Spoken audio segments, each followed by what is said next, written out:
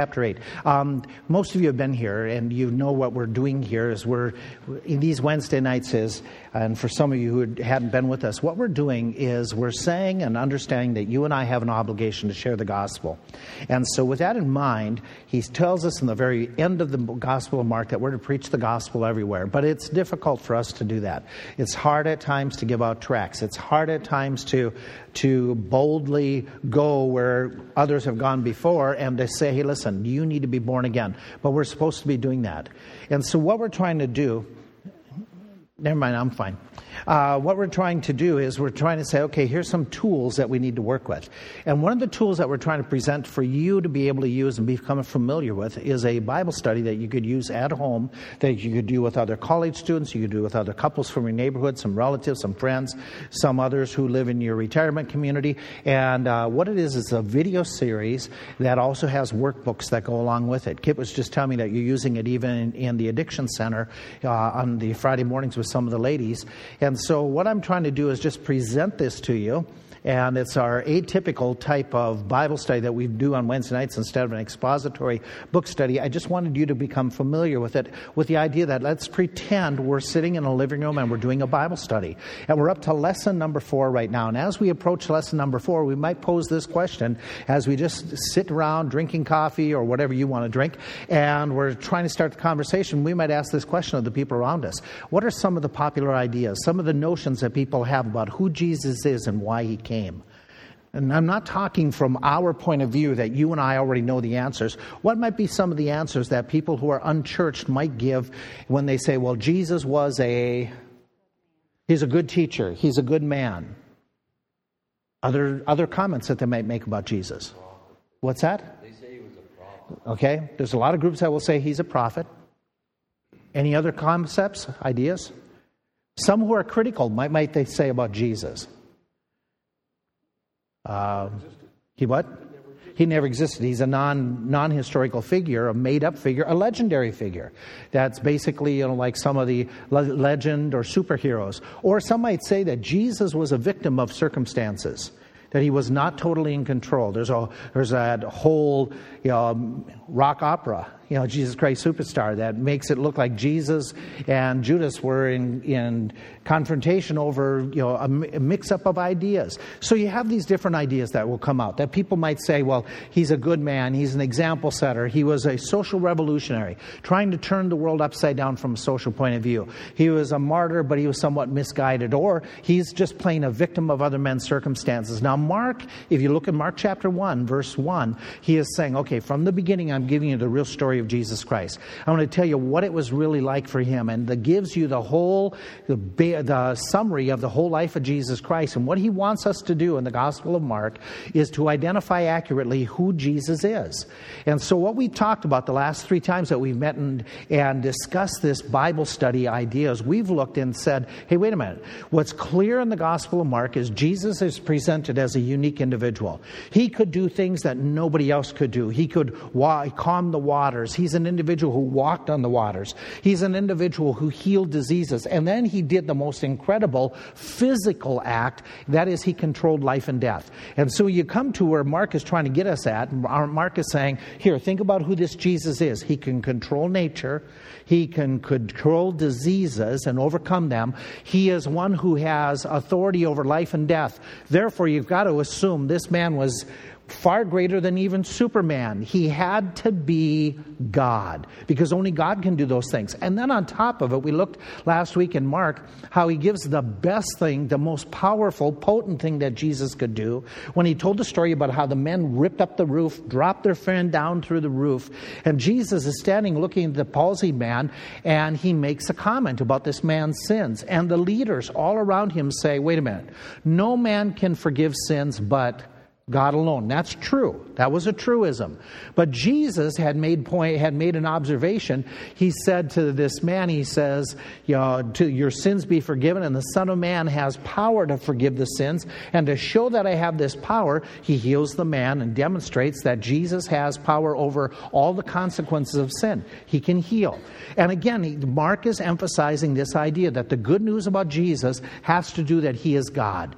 God come in the flesh. Now that's established. established. We've had Bible studies. We've talked about it. We've answered your questions already about Jesus being God come in the flesh. Now, here's the big question that we need to ask at this point. Jesus, who is God, came in the flesh, but why? Why did he do that? Did he come to set an example, to give us some philosophies? Was he misguided? Did he all of a sudden forget his deity at one point and get confused and have a personal identity crisis? Not true.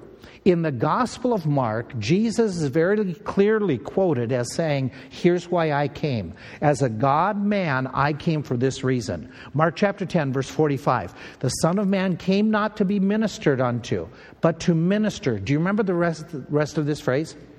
And to give his life a ransom for many. The word ransom is a payment. He is paying the debt that somebody would have as a slave so that they could go free. He has the idea of rescuing somebody. It has the idea of, we know ransom. Somebody's kidnapped, somebody's held under bondage, and they're released from their captives. And so he's saying, this is why I did this. I came as God-man, not so people would laud me, not so people would minister to me. I came to minister. I came to serve other people. I came to give my life so as to make payment for others. Now, this is not the only time he stated his mission. In Mark chapter 8, Jesus clearly in discussion with the disciples says, this is why I'm here. This is what I must be doing. And it occurs 3 times in the Gospel of Mark where he identifies why he came, what his purpose was. So let's go to Mark chapter 8. Let me pick up the story. We're going to read a larger section, and then we're going to back up and kind of dissect it. In Mark chapter 8, where we pick up the story in verse 22. And he comes to Bethsaida, and they bring a blind man unto him, and besought him to touch him. And he took the blind man by the hand, led him out of the town, and when he had spit on his eyes and put his hands upon him, he asked him if he saw anything. What do you see? And he looked up and he said, I see men as trees walking.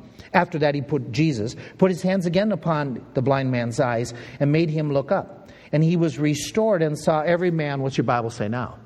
Okay, now it's total 2020. And he sent him away to his house, saying, neither go into town, don't tell anyone in the town. Jesus went out and his disciples into the towns of Caesarea Philippi, and by the roadside or by the way he asked his disciples, saying unto them, whom do men say that I am? They answered, John the Baptist. Some said Elijah, and others said one of the prophets. But whom do you say that I am? Peter answered and said, you are the Christ. Jesus charged them that they should tell no man about him. And he began to teach them that the Son of Man must suffer many things and be rejected of the elders, the chief priests, the scribes, and be killed, and after 3 days rise again. And he spake that saying openly. Peter took him and began to rebuke him. But when he had turned about and looked on his disciples, he rebuked Peter, saying, get thee behind me, Satan, for you savorest not the things that be of God, but the things that be of man. And then he goes on and makes other comments. Taking that passage, let's just walk through it for a moment. He heals this blind man outside or by Bethsaida. What is unusual in the healing? Anything that strikes you as odd in the healing that is recorded here? What's that? That he used a spit. Okay, that he used a spit. Do you know of any other time that he spat on people? Or used something like mud or spit or anything to heal somebody? Okay, there's only one other time it happened. Okay, just one other time that he did it. It's in Mark chapter 7. And so this is one of the 2 times that he used something else in the healing. Oh, by the way, just for your information, when people would do incantations, when they would say, if they were the what do you call them? The Jewish exorcists, they would use spit. People who claim to be healers, they would use different things at times. So what Jesus is doing is not surprising to the people. This could be something that a holy man would use, something of his own body to help bring it about. So he didn't need to, but he chose to do it this way. What else strikes you as odd? Anything in this miracle? What's that, Jeremy? Yeah, all the other healings, as you remember from the last few weeks, most of the other healings are done in population centers or to the point that they can't even get in the population center. This seems to be a very private situation. He's taking them aside. And I think that adds to what happens in the next paragraph. Lloyd, what were you saying? What else happens? Okay, same thing. Okay. Anything else strikes you odd about this healing? It's a two-step process. It's a two-step process where Jesus, heals, but he doesn't see clearly. Then he heals and he sees clearly. How many other times does that happen? Can you think of any other miracle where it wasn't instantaneous full recovery or full abilities? The reason you can't think of another one is because there isn't one. This is the only time it's recorded in the Scriptures. Now, there are some people who immediately respond and say, this is a doubtful miracle. This is a miracle that shouldn't be in there. And we think that maybe Mark put in something he shouldn't have put in. Because it seems to be saying that Jesus was losing a little bit of his steam. Maybe he was getting tired out and it wasn't full. And it casts a little bit of doubt upon Jesus. Now that comes from a skeptical spirit. I think just the opposite. I think that by the very fact that he puts this in where it is so abnormal that some might say, what's going on here, is proof that this is something that they aren't exaggerating. Because if they were making up this story, they wouldn't do it in a two-step process, right? If you were making up the story, you would make sure that every time it was what? A total, complete, instantaneous miracle. And so there's a very clear purpose. It's a true account, and he very clearly has it designed at this moment. And by the way, other things that you may not catch unless you start doing a whole lot more Bible reading, but Mark's the only one to record it. It is only Mark that records this miracle. As well, Jeremy, what you mentioned, what is somebody else said about the spittle, the two-stage process, okay, and then the full restoration. This is a very unique situation. Why did it happen in a two-stage process? That is really critical for us to figure it out. And as we go through the story and look at it, man, it just stands out that there's got to be something in the Gospel of Mark and in the paragraph around it that explains it.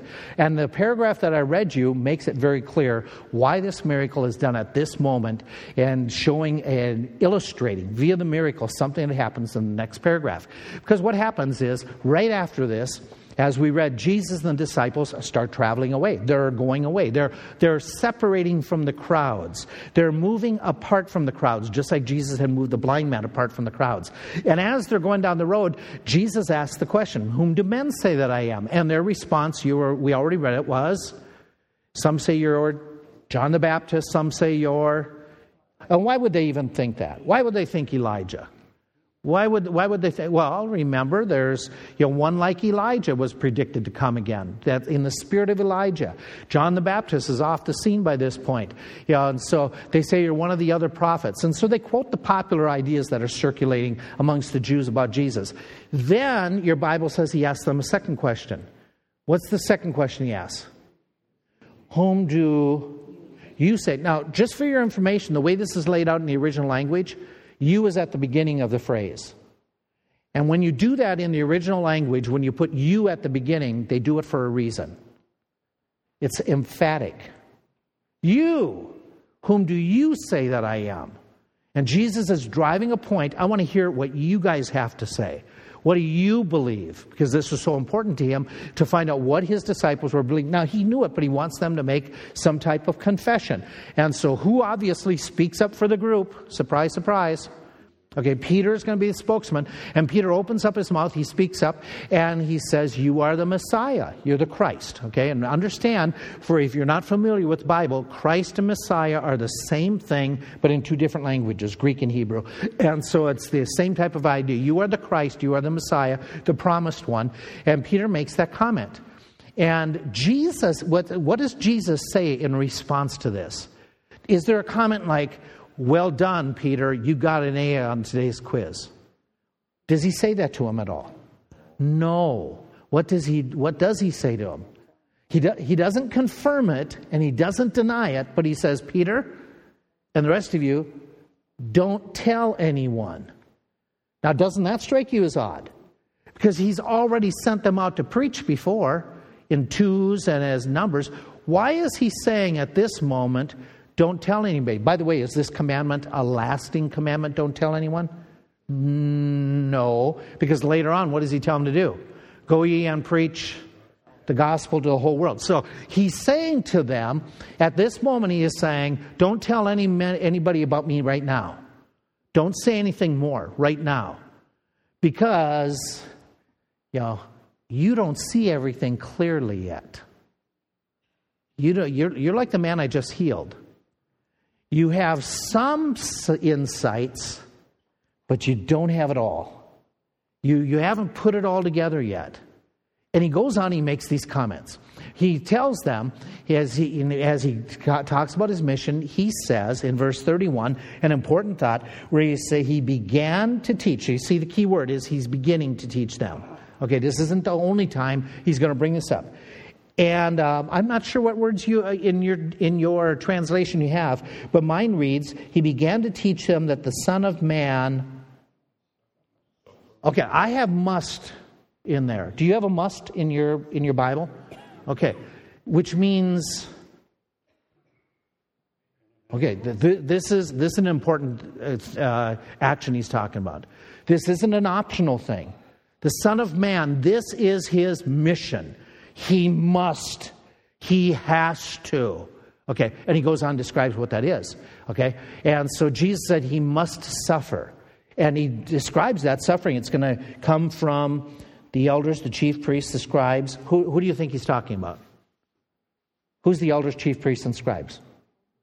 The religious leaders. Okay, and he's going to be rejected. He's going to be killed. And what else happens? He's going to rise again. Okay, he makes it very clear, I'm going to rise again. Okay, so you think about it for a moment. I give you one idea. Okay, it's obvious Jesus knows perfectly what's going to happen in the future. What else does this tell us about Jesus? Anything else strikes you? From his statement, the Son of Man, which is a reference to himself, okay, must suffer, must be rejected, he must be killed, he must rise again. How do you figure that? It is all laid out. He knows what's going to take place. Okay. Is he intimidated by what's going to take place? No. Okay. If you knew somebody was attacking you and you knew who they were, what might you do? What do we do as a nation if we know that there's a trouble from somebody? We call it what kind of strikes? Preemptive plan, a preemptive strike. Okay, Jesus knows who it is, but he doesn't take any action against them. What does that tell you? Not only is he in control, okay, okay, what does it tell you about his spirit, his volition? He's willing. Doesn't it indicate his willingness? That he's already displayed power, has he not? He has power over life and death. He has power over storms. If he wasn't willing to let them do this, what might he bring upon the Jewish leaders? How about a tornado? How about an earthquake? How about a plague? How about just a disease? How about just hold their breath at night? He is totally willing to let this happen. Okay, we could write down several things, okay, that he's willing. Now, most of us, we might be willing to do something, but suffering, the rejection and death, he's totally willing. He knows who is guilty of causing him pain, but he doesn't seek any preventive measures, or preemptive measures is probably the better term. We know as well that he says, and this is a key word here, the day that shows up in the original language, it is a must be done. This is an absolute necessity. His death, therefore, is no mistake. Things didn't get out of hand. Now, there are some people who are going to say, oh, he lost control. He doesn't lose control. I think that's where you had said, Lou, that the idea of total control. He knows this has to happen. This is not an accident. This is not oh man, I was hoping to keep the car on the road and I lost control. This isn't like this at all. This situation, he is in total control. There is no other alternative. This must be the way that I have to do this. It's an absolute, singular responsibility given to God by God Almighty. He knows he's going to rise again. He knows the date. And if I'm going to sum this all up, what does this tell you and me about Jesus and us? What he thinks of us. Tie this together with, he came to give his life as a ransom for many. What does this tell you about his attitude towards us? He loves us. He cares for us. He knows all this. He is willing to give his life to sacrifice everything for us. Peter rebukes him. Now think about that. Peter rebuking Jesus. How foolish. Okay, but be that, we could pause and say, okay, Peter rebukes Jesus and say, you can't do this. You can't go to Jerusalem. You can't die. Why would Peter even say that to Jesus? What does that tell you about Peter besides he's brazen? Anything positive about Peter? He loves him. What's that? He doesn't want to lose Jesus. Any other motivations behind Peter's comments? Fear? You think he's fearful of what could happen to him? What'd you say? He's willing to fight for He's Jesus. willing to fight for Jesus. I mean, from Peter's perspective, has Peter given up a lot? From his perspective, has he given up a lot already to follow Jesus? Yeah, he's given up his business. He's, going through this. He loved Jesus, that's obvious. He's a Jew. He wants the Romans to be gone. This is a hope of getting rid of the Romans. Okay? By the way, they've got the crowds are on their side. Up to this point, everybody's cheering Jesus. Yeah, we got a good thing going. Let's not stop what would we say in business or anything else. Let's keep the what going. Keep the momentum going. Oh, what do you mean you're going to go and break it up by going into some problems? Besides, if Peter has a heart for other people, a lot of people are being helped right about now, right? There's a lot of diseased people who are getting free medical care that lasts. This is a good thing. This is not a bad thing. And he's given up a lot. So he rebukes Jesus, and Jesus turns around and makes that statement that you and I hear all about, that get behind me, Satan.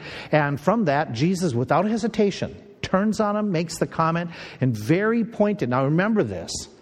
What Peter is doing, and the reason that he's tied to Satan is Satan, at the temptation in the wilderness, had said, Jesus, take the shortcut and get to glory, right? If you bow down to me, I will give you... And so Satan has that idea of let's veer Jesus off from his main purpose, his main mission, but he can get to heaven either way. So let's just get you to heaven without the cost of your life. And Jesus responds, says, Peter, what you're suggesting is something that's out of hell. I must, remember the must, I must suffer, be rejected, suffer, be killed, and I must then rise again after I'm dead. So our point is this, we wanted to just think about this as if this is new believers, and not all of us were born, none of us were saved, but I want to say it backwards. None of us were lost, but we're all just baby believers. I'd emphasize this point in the story is that people of good quality and with good intent can promote something wrong. Be careful. Be careful, you're going by the will of God. But then Jesus makes the concluding statement to Peter, which is a contrast that he makes. There is two ways of looking at things. Things of God, things of men. Peter, what you're saying sounds great and wonderful and nice and comfortable, but it's the things of men. This is the thing of God. The thing of God is the mission that God has sent me on. God has told me that I must come and give my life a ransom for many by dying on the cross. That's his mission. Okay, let's do a little bit of the video clip. Take some notes here as you go along. The different people there at the crucifixion and how there's parallels with us and some of them, whether it be the soldiers, whether it be, as was mentioned, the religious leaders, the self-righteous ones, or maybe the comparison is Pontius Pilate, who is motivated, who is captivated, who is fearful of the crowds, or maybe it's that last one, the centurion, who really gets a glimpse of who Jesus is. The question you have to ask yourself is, which one of them are you most like? I would conclude my Bible study talking to the individuals and saying, you fall into one of these categories. You can change that by asking Christ to be your Savior now. Even though there's a couple more lessons to come, I wouldn't wait. If somebody wants to get saved, let them get saved. Lead them through in the Lord's Prayer. But for us here tonight, what we want to do is we want to remind ourselves that, one, these Bible studies are something that are not complicated, that you can do. With some of these helps, some of the notes you have in front of you, you can conduct them. Number two, the other thing we need to do is we need to pray for the salvation of souls. Let's take the remainder of our time until 8:15. The kids have their ministries. We'll have our prayer time. You can pray by yourself with somebody else. And if you're going to visit out in the foyer in that area. But the kids are going to go until 8:15, so that gives you about 12 more minutes to just have that focused prayer time on some of the requests given, or for your friends, your relatives that aren't saved. Let's go to